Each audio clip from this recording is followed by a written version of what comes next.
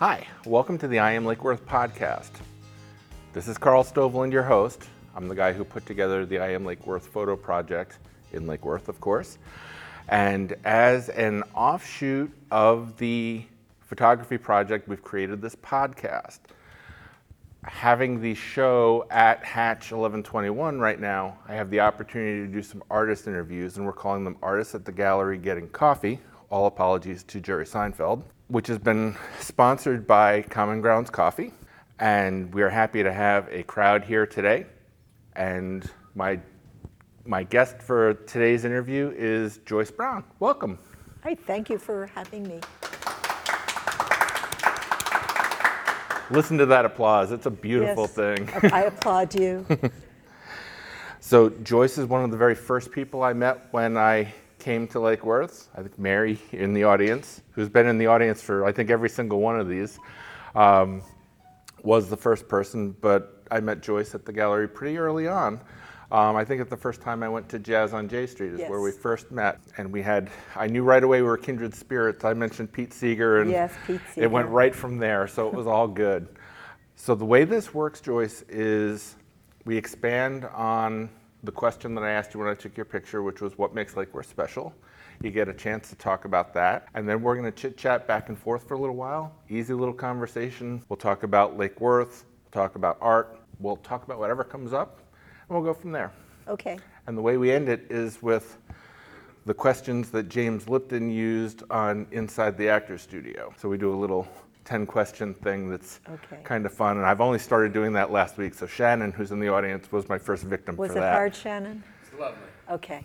He actually was pretty good. He set the bar pretty high. Okay, so with that, Lake Worth is special because ...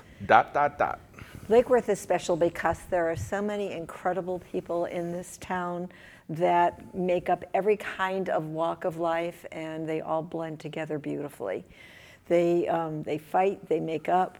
Look at Tom there. He's just, people like Tom. He walks around town and makes a record of everything that happens in this town so nobody will ever forget anything. Mary, she makes these wonderful, she gets books for everybody, and every kid in the entire region is now reading because of Mary. Shannon, all I had to do was say, come into my gallery, Shannon, and he brought these beautiful, beautiful little paintings in there. Pedro, he walks into the studio and he makes things, and his things are so amazing that, I mean, he just doesn't make bowls. He makes shoes that look like real shoes. It's just an incredible place. Lake Worth High School, filled with children that you melt with every time you interact with them. They're wonderful, kind, talented kids who do their best to do anything they can. Reggie down at For the Children, which is a Haitian school.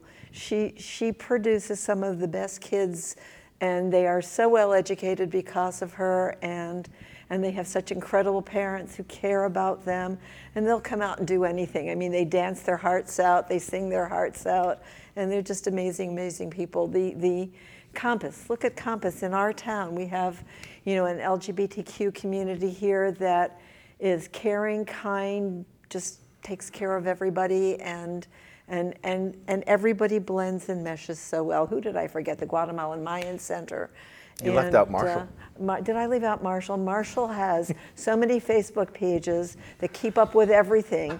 He lights the streets. He makes sure that Pedro has a place to be, and the minute Pedro's stuff is out, he brings everyone in town to his table to make sure that they see everything that he does. He is an extraordinary human being, Marshall. There you go. Oh, I didn't get this guy back here. Oh, he's hiding in the back. He's hiding in the back.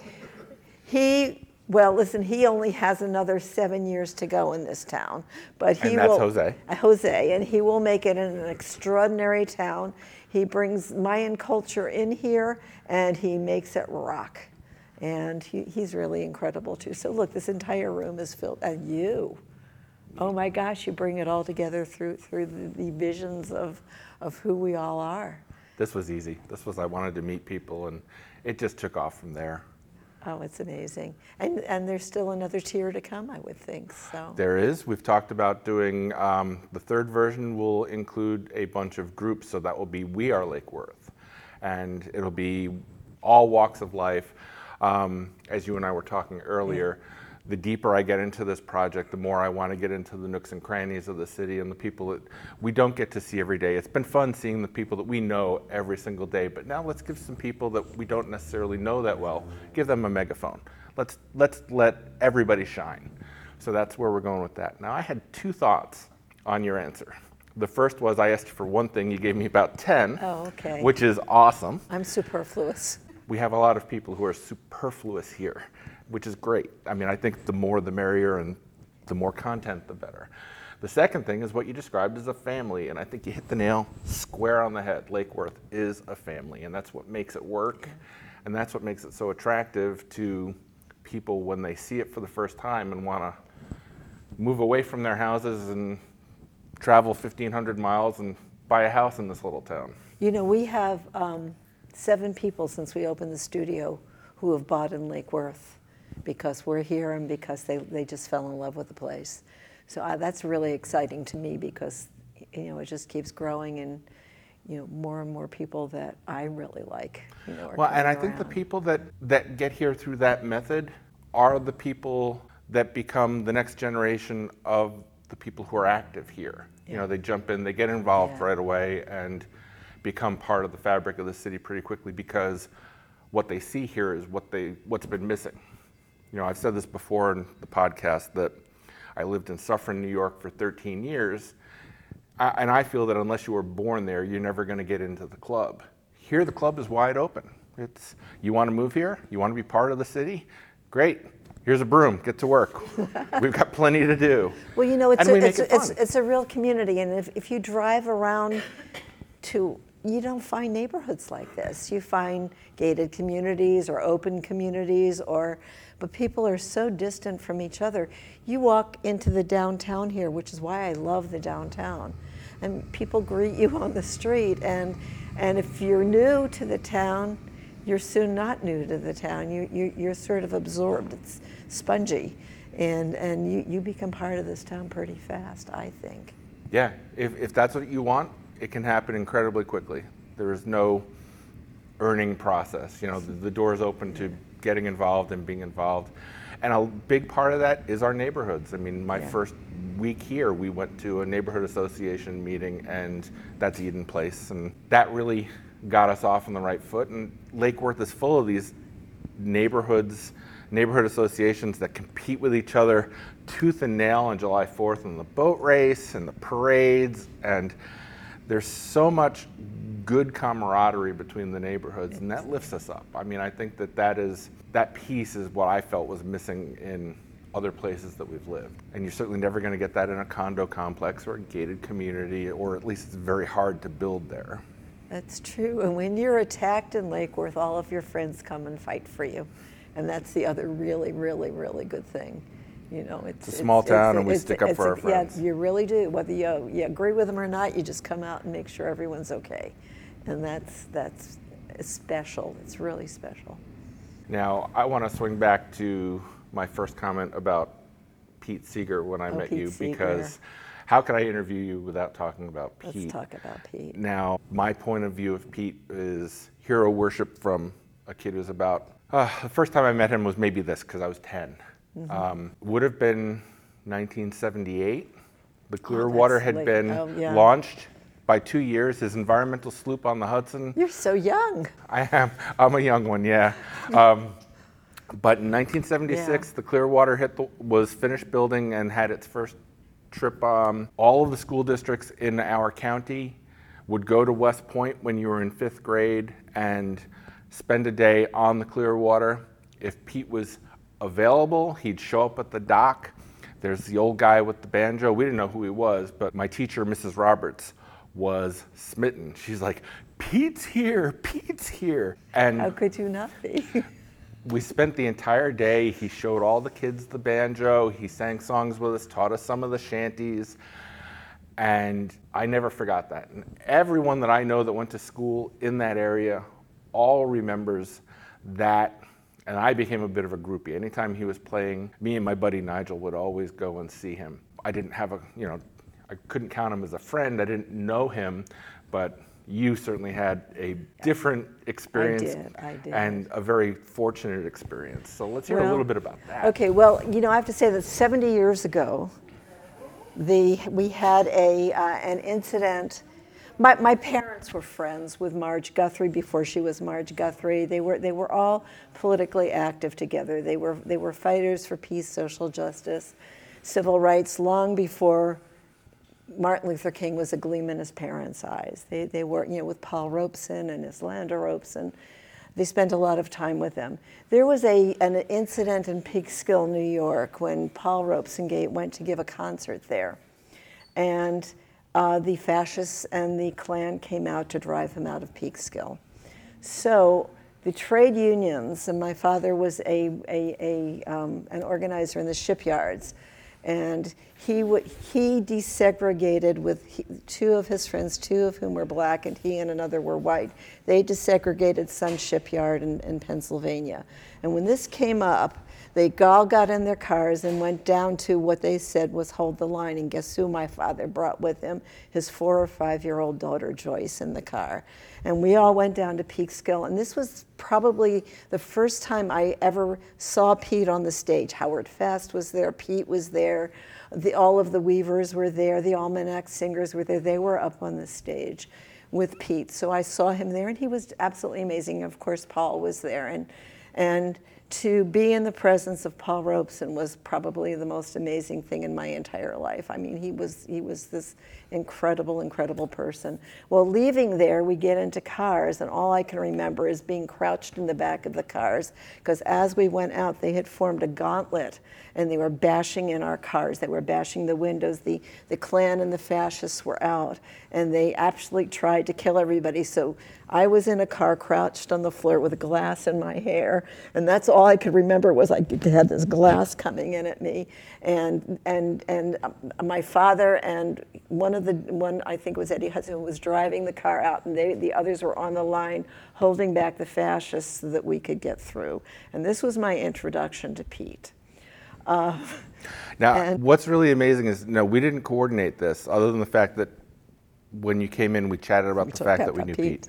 Because every time we see each other, somehow it comes up. But you have now given us a first-person account of what is the opening of Pete Seeger's autobiography, How Can I Help But Sing? Or I think that's the title. I might have paraphrased it. Yeah. And I remember being gripped by that story of that day in Peekskill. Oh, in Peekskill? Okay. Yeah. And that there's event, actually a record out. Yeah, I was there. And my mother did not appreciate that, but that was okay. That was a very scary time. And he should have known better than to take a little kid, but there were other little kids there too. I mean, I wasn't the only one. We were all, but it was a very, very scary time. Well, I grew up in hiding a lot, because my parents were politically active. A lot of my friends' parents were in prison during the McCarthy era, the McCarran Acts and things like that. So we were outside of the city, but there was a group of us. We were called Red Diaper Babies, and none of our neighbors would talk to us because the FBI would come around and knock on the doors and tell, and say, look, these are all communists, you can't talk. And so we were all kind of ostracized. The teachers in Philadelphia were being fired. We were walking through neighborhoods as a group, and the FBI would follow us and tell us that our parents were going to die like the Rosenbergs. And we knew we couldn't answer the door if someone banged on the door, etc. But we had each other, and guess who came to sing to us and to talk to us? Pete Seeger. So we had that interaction with him. And with others, and another guy named Earl Robinson, who wrote the ballad. He used to tour with Paul Robeson. He wrote Joe Hill, if you know that song. He wrote Ballad for Americans. He wrote The House I Live In. So and I went to all the Pete Seeger concerts, and then we reached a point in the late 70s, early 80s, when a group was formed called the People's Music Network. And Pete had been blacklisted for years, and there were very few people that would allow him in. And I was also part of the Philadelphia Folk Song Society, and my ex-husband and friends formed the Philadelphia Folk Song Society. And they wouldn't let Pete in. They wouldn't let him in to sing. And so How do you have a folk song society that keeps Well, Pete on the outside? there was a right wing to this and a left wing to it. So, and they said that what Pete was doing wasn't folk music. So we formed a group in Philadelphia. There were a bunch of us called Swords into Plowshares, and we formed a music production company, and we produced 4 major concerts a year. And we joined what was called the People's Music Network. Now, my friend Diane and I, they had this ticket on an airplane that you could get, and for $400, you could get on and off the airplane all over the country.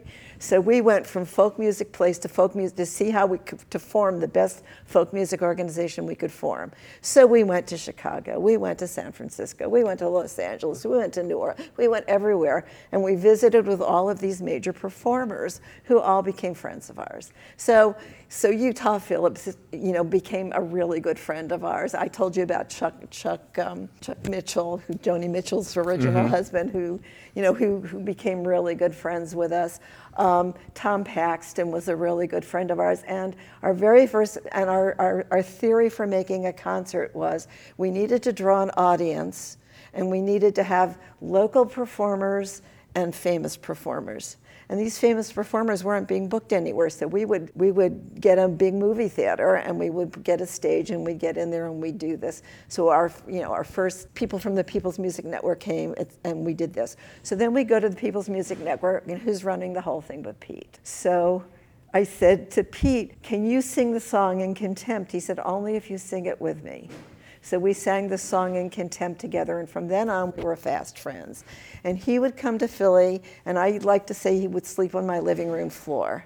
And the reason Pete would sleep on my living room floor is that everybody else wanted to come to my house and be surrounded, all of these teenagers in particular at the time. Now, this is 30, 40 years ago. So Pete would come, and they'd all sit around and talk all night long on the floor. And if they didn't have a bed, he wasn't going to have a bed. So he slept on the floor with all of these kids who absolutely surrounded him. His sister Peggy and Ewan McCall came and stayed with me.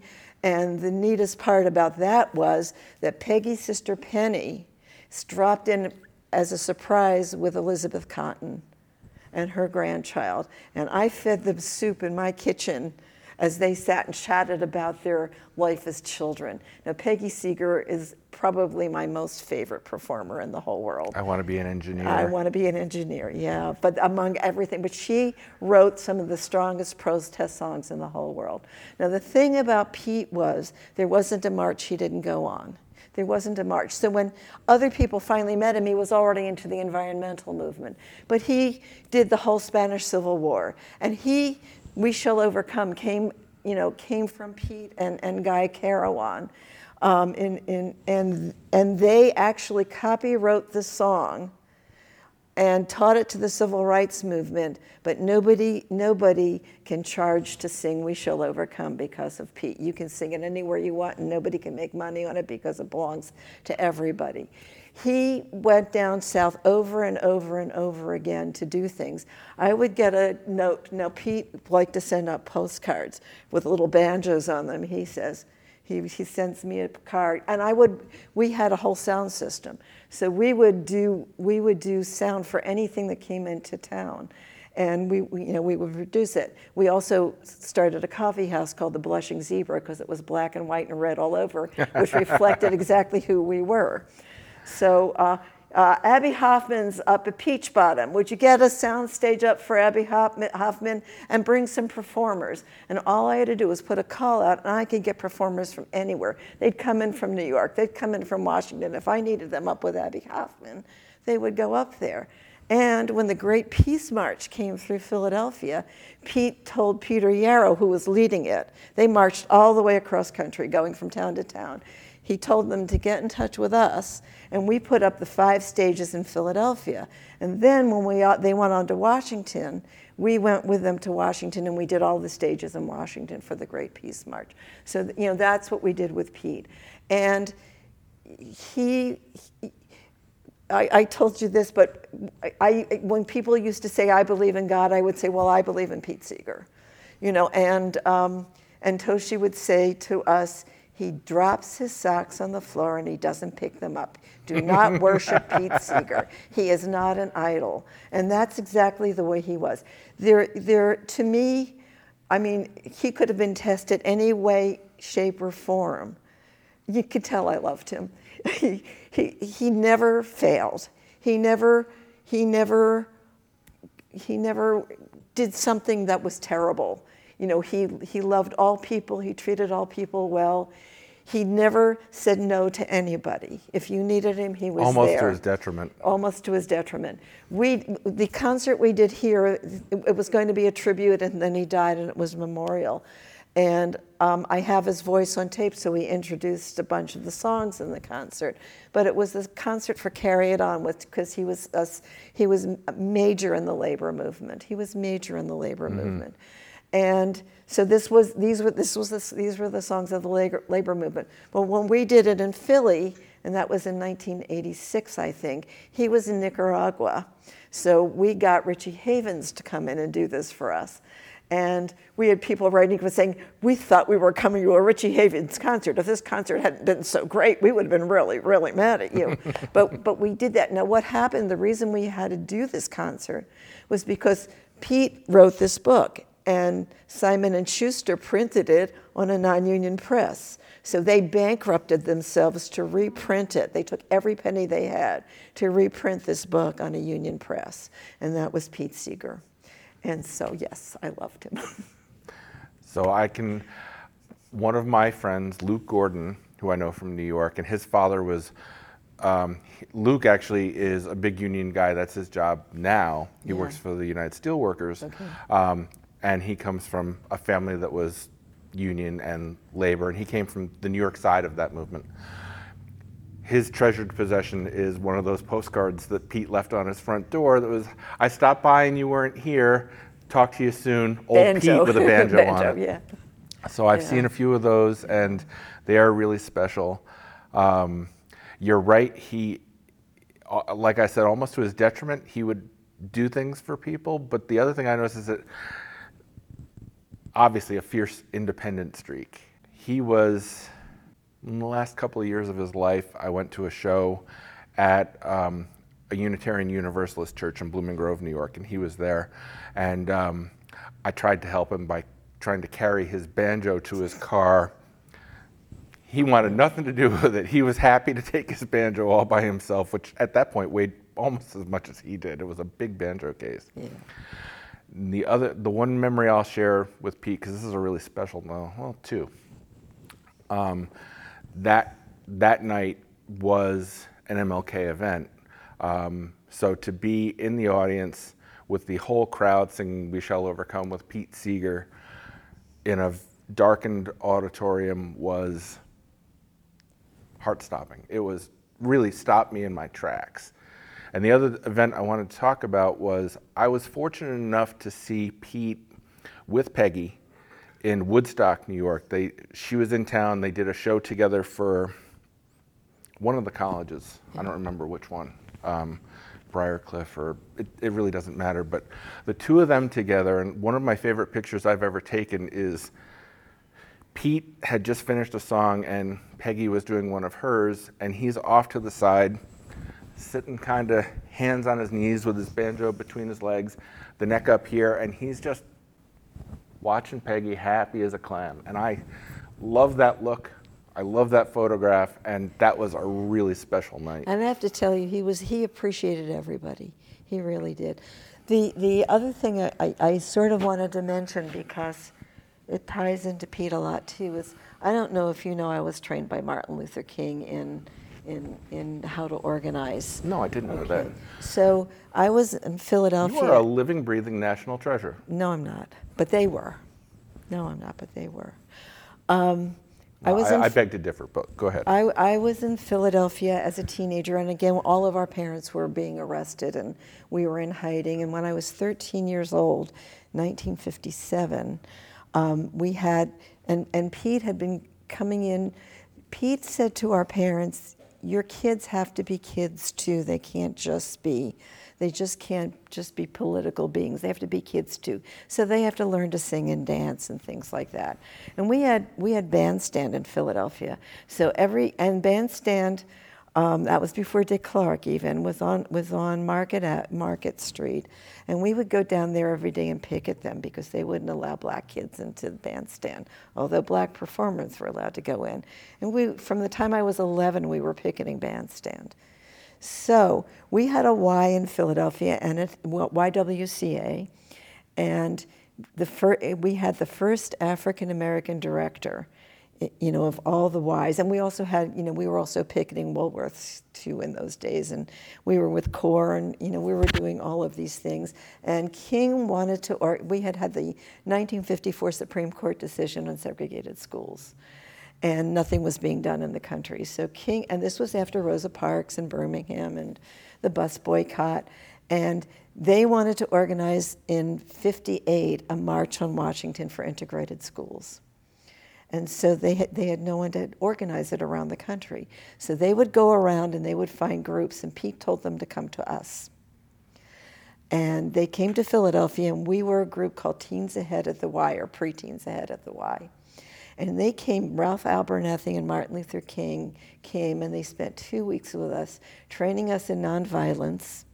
They were old men then. I think they were 27, and we were kids. They were, who worked with old men like that in those days?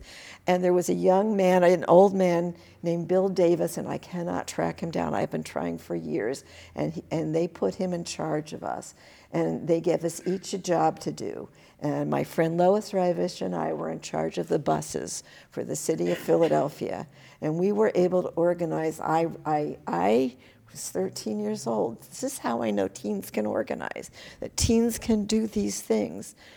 I was in charge of the buses with Lois. We hired 10 buses. There were 50 people on each bus. We got them. I think I still have sketchbooks with names of the people in them who went on these buses. We had a comic book on each bus for everybody about Rosa Parks that went down, and there were 10,000 people at that march. Now today, we had 8,000 people at the Women's March here. That's nothing now. That was the first march that had been held since the McCarthy era and since maybe the Poor People's Bread marches in the past. And we gathered from all over the country. There were 10,000 of us. And I remember watching Harry Belafonte and his wife with a ponytail coming off of the buses, right next to us. And we did this, and we were trained, and we never stopped. None of us ever, some of them are under the turf now. I've lost so many friends, but none of us have ever stopped because we believed in it, and we've never turned back. So, that I go out on picket lines almost every week now is I have to, because we're fighting something that we've fought all of our lives that we thought we didn't have to fight for anymore. I thought, we worked in SNCC, we worked in CORE, we worked in the Student Peace Union. Joni Baez was there. She would come. Julian Bond was in New Jersey in those days. He would come over and work with us. There was a whole core of people. So from a series of what I consider really unfortunate events, because the Rosenbergs were killed and because our parents were in prison, so many incredible people came together and fought for peace and social justice in this world, and really, really worked to make this world a better place. My friend Norma was on the Freedom Rides, and I was telling you, these songs that we sing were songs that kept people strong. They got off of the buses and they were beaten by clubs and they were hauled off to jail. And what kept them going were them singing together throughout the jails and echoing back and forth and keeping each other alive and keeping each other going. These songs are powerful tools of every movement we've ever had. And they were the tools of the peace movement. They were tools of the civil rights movement. People went down south and they were beaten and they were brutalized. And then they sang, "We ain't afraid of your jails because we want our freedom." They did that, and that's what kept them going. And Guy Carawan, who ran the school, the Highlander School in the Carolinas, trained all of these civil rights workers right then and there. It was an amazing period to live through, with amazing heroes and sheroes. And my role was to run the mimeograph machine often, to do the dirty work. And that's all I wanted to do. I wanted to make sure that it happened. So I wasn't one of these heroes. I was just there, part of it. But I was so lucky that I had all of these folks passed through my life, and it's because my parents did it too. I sat on Paul Robeson's lap, and his hand was this big because I was this little. I was this little. How lucky can I be? How lucky can anybody be to have had that in their lives? And who am I? I'm a nobody. I'm really a nobody. But all of these people surrounded me, and how do you give up? You don't give up. You just keep going. Faith Petrick, there was a song written by this woman named Irene Paul for a magazine called Masses and Mainstream. And it's called The Grandmother's Battle Cry, which I do often. And she wrote it when she was 70. She sang it when Faith was 74. She sang it to us, and I was, 40 at the time. And Faith died on the picket line at 98 with her guitar strung across her back. But it says, "We'll march again, confound them all, don't quibble at my age. I'll shield you with my brittle bones, I'll nourish you with rage." And it was about her, I fought to staunch Korea's blood. I fought for Vietnam. I fought to stop the napalm. I fought to stop the bombs. I've marched and marched and marched, oh Lord, I'm sure I've done my due. I've marched since I was barely 10, and now I'm 72. And now I'm going to be 75, and I'm still marching. And I'm scared to death for this world, and I'm scared to death for the children behind me because of what's going on in this world. I'm really scared that LGBTQ kids are suffering, and the army is not treating transgendered people well, and my friends in the Haitian community are being told what their country is about. And my friends in the Latinx, I hear we're calling it now, so there's no gender involved. Community they're suffering because they don't know when their parents are going to be picked up and swept away from them. And kids are being gassed at our border. How can this be happening still? So, I'm sorry. No, you shouldn't be sorry, because it is happening. And I think that I have faith that the pendulum swings back, but it swings back at a faster rate because of people like you, Joyce, because you're out there fighting, and it's an amazing life that you've had. I know you keep saying you're, just this little person, and I don't want to minimize your experience at all by comparing this, because it's meant in the kindest way, but I keep thinking of Forrest Gump, who, had this arc of a life in the movie where he kept walking into history, and I feel like you have witnessed the 20th and 21st century better than anybody I could possibly think of. Well, how lucky can I be? But the other half is that I'm lucky because I'm an artist now.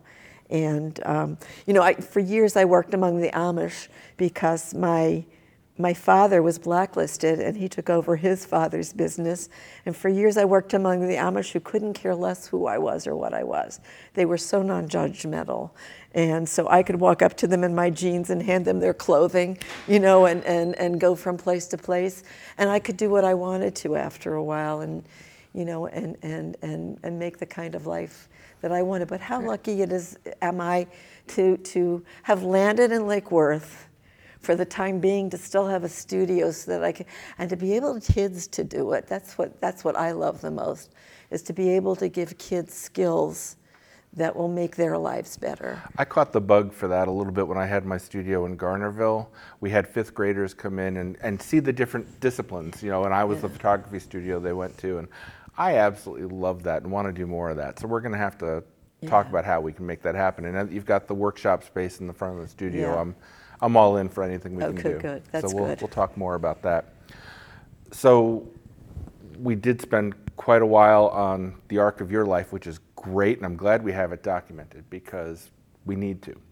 And we need to do that with more of the amazing artists that have come through here and live here, and we were talking about that earlier. So that's a project we're going to take on. Yeah, that's good. I'm happy to be involved in that.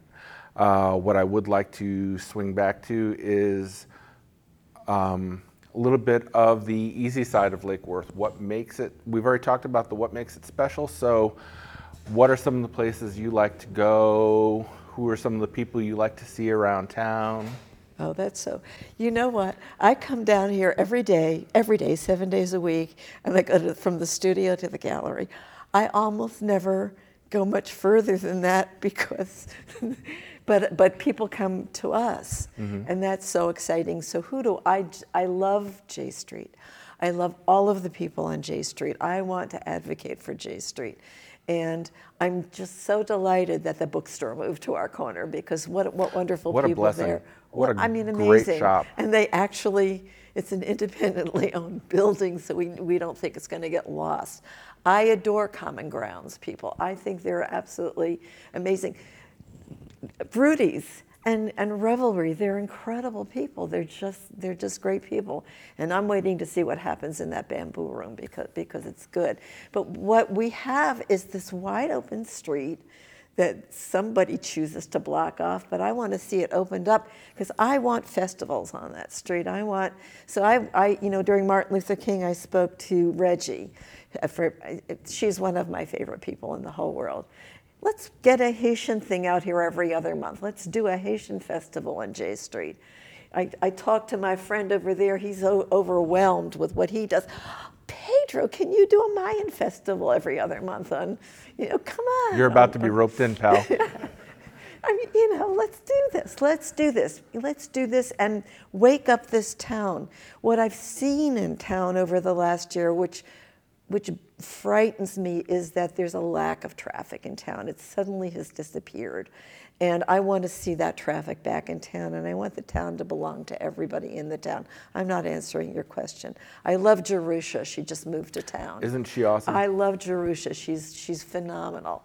And another young person, it's Who the gets other it. end of the spread. Who really gets who gets the city. it, and she can grow with this because she's at this other end of this age spectrum, that some of us are aging out of.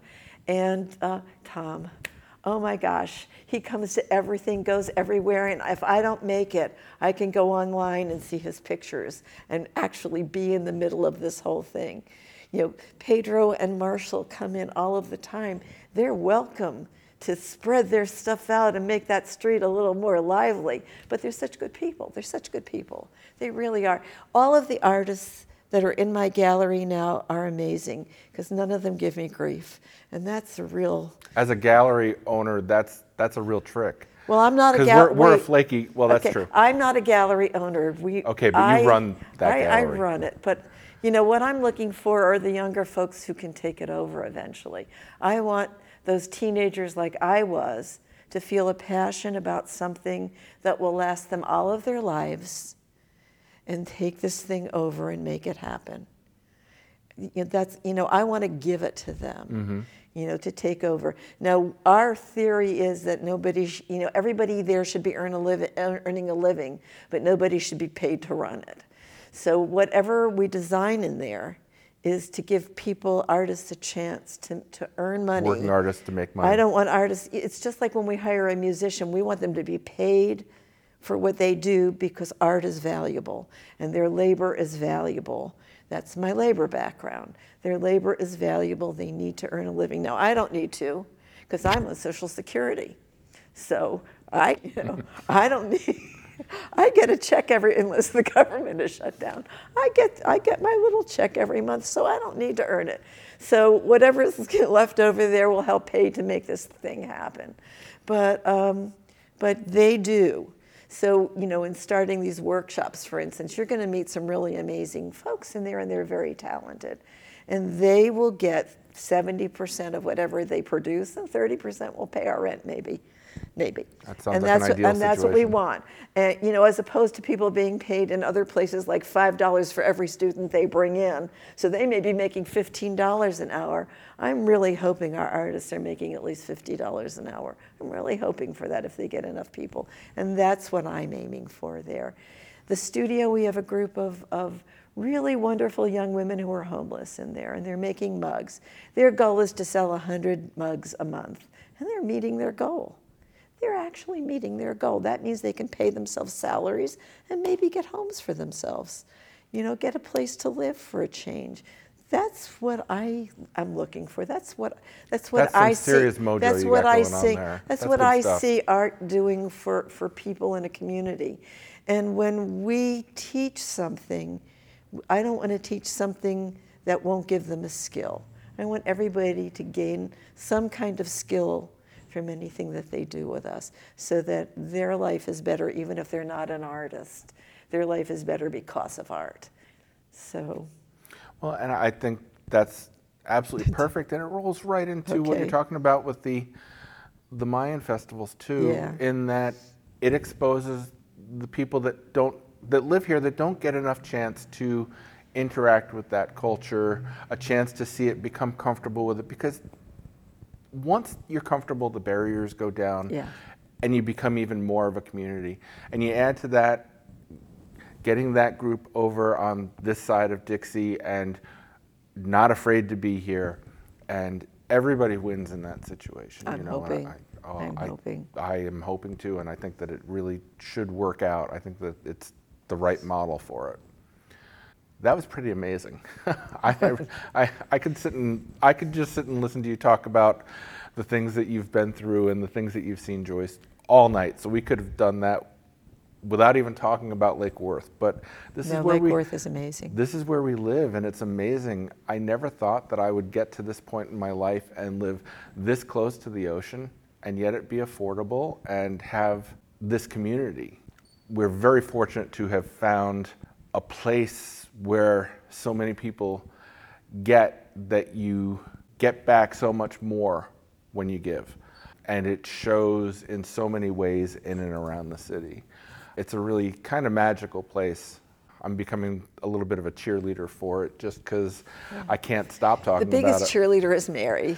Wow. Mary the Energizer Bunny, who That's true. never stops.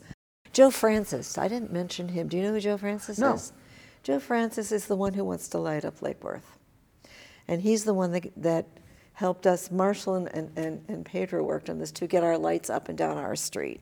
And he put them over where Andy used to be. He's got them over at Brogues.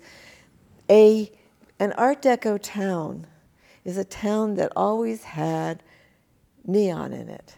You know, neon is part of Art Deco. Well, we had a neon artist for a while, but if you're not going to do neon, you might as well line everything with lights. When we had our business association in town for a while, that was our whole job, was to light from the circle all the way down to the bridge and back again. And we could still do that, but you can't do it with just one person. You need groups of people, like the little libraries. You need groups of people that want to light up a town. So Joe is there, and he's got the skill, and he wants to do this. He just can't do it by himself. So if anyone's listening, like the Light Up Lake Worth, what is the Facebook page, and get working on this. There's so much we can do in this town, and we need to light up the town so when people drive down to go to the beach, they see us. I think that is one thing, is that the spirit of the people that come here, we are driven to start projects, Yeah. and we almost have too many of them going at one time, Right. independent of each other, so that we need to pick which ones we're going to do and work together on them. And if I work on yours, you'll work on mine later. Well, that's true, but just think of all of the thousands of people that actually live here. Every one of them could have a full committee and working on a project and get it done, actually, true, too. instead of splitting up, the same people on everything. Right. It certainly doesn't have to be the same 50 people every Because week. you water it down after a while, and you want it done well. Mary does her work so well. I mean, if she weren't so focused on these little libraries, they wouldn't happen. Her focus makes them happen and draws all of these people to her. And if the other thing is, if at first you don't succeed, try something different. Because if you do the same thing over and over again, that's the definition of insanity. So figure out a way to make something happen. That's why we've changed the front of the gallery around. Let's do something that will actually affect people and make it work for them. If the other one's not working, let's try something else. We have that luxury. We can do it. And we certainly have to be less afraid of failure in our lives. I think that failure is a great learning tool. Yeah. You pick yourself up, you dust yourself off and say, okay, that part didn't work, but most of the moving parts worked, and I know that for the next time. Right, and how many times did Edison do it before he got the light bulb? Yeah, We don't count his numerous failures. times. We don't count Einstein's failures. We only count the successes. A lot of failures around. The road along the way, and sometimes it's bumpy, and you keep going, and you know, if your ultimate goal is to do some good and let everything else just kind of happen, you can't go wrong. So I think that's, before I ask Joyce the questions, does anybody have a question for Joyce? And it's okay if you don't, because, you know, we've been at this for a little while. Well, yes, Okay. I have about 10,000 questions, because what I've heard of your story tonight, I had only heard and knew such tiny little pieces of that. And just like Carl, look, I have to hear you for, you know, like in 3-hour clips at a time to be able to take all of that in. What an amazing, amazing, wonderful life you've created and been a part of. Yeah. Except for the series of unfortunate events. and they were they're there. not failures. They're just Yeah. where you learned what doesn't work. Yeah. And that's Yeah. important information. Yeah. And in the grand scheme of things, we remember the great moments, and the hard ones, they kind of get a little bit fuzzier as you go along, which is good, and it's the way we're built and the way it's Yeah. supposed to happen. Yeah. These are the questions that James Lipton used on Inside the Actors Studio.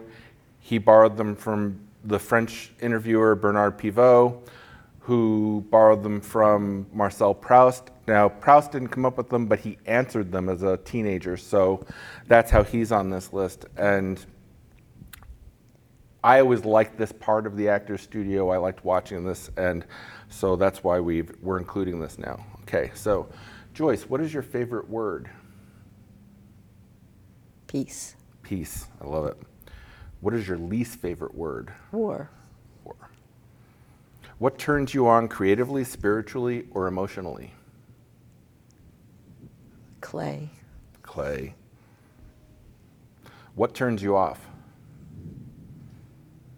Fascism.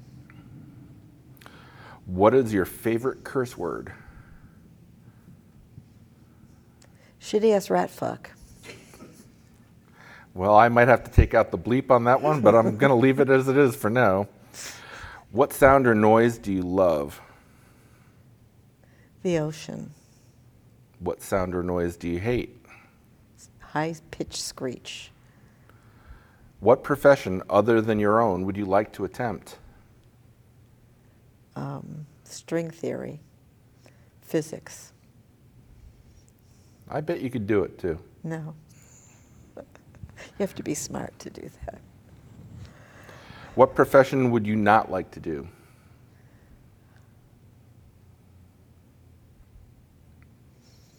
What profession would I not like to do? Probably cleaning sewers. That's fair. And the final question, if heaven exists, what would you like to hear God say when you get to the pearly gates? Well, for me, that's a non-starter because I can't even imagine. I'm a dyed-in-the-wool atheist. I can't even imagine that being a question. But if God were Pete Seeger, I'd like him to say welcome. Good enough. I like it. Okay. With that, I'd like to thank Joyce for taking time to be on the interview. As part of the I Am Lake Worth podcast, I have to give a shout out to Common Grounds once again for Absolutely. sponsoring these events. They're always there with the coffee, and any way I need help, they're always happy to do it. I have to thank the CRA and Hatch 1121 for providing this amazing space to have the show in. Not only did we have that amazing opening night here, but we have the space for the entire month, and I get to do these interviews. And actually, there are some that aren't open that I'm scheduling with other people who are in the project that will be future podcasts as well. So it gives me a space to do that work without saying, hey, come over to my house and I'll record you. So with that, I also want to thank you guys for coming out tonight. Thank we had an you. audience, and that's really great. And thank you. Thank you. And thank you, Joyce. Thank you.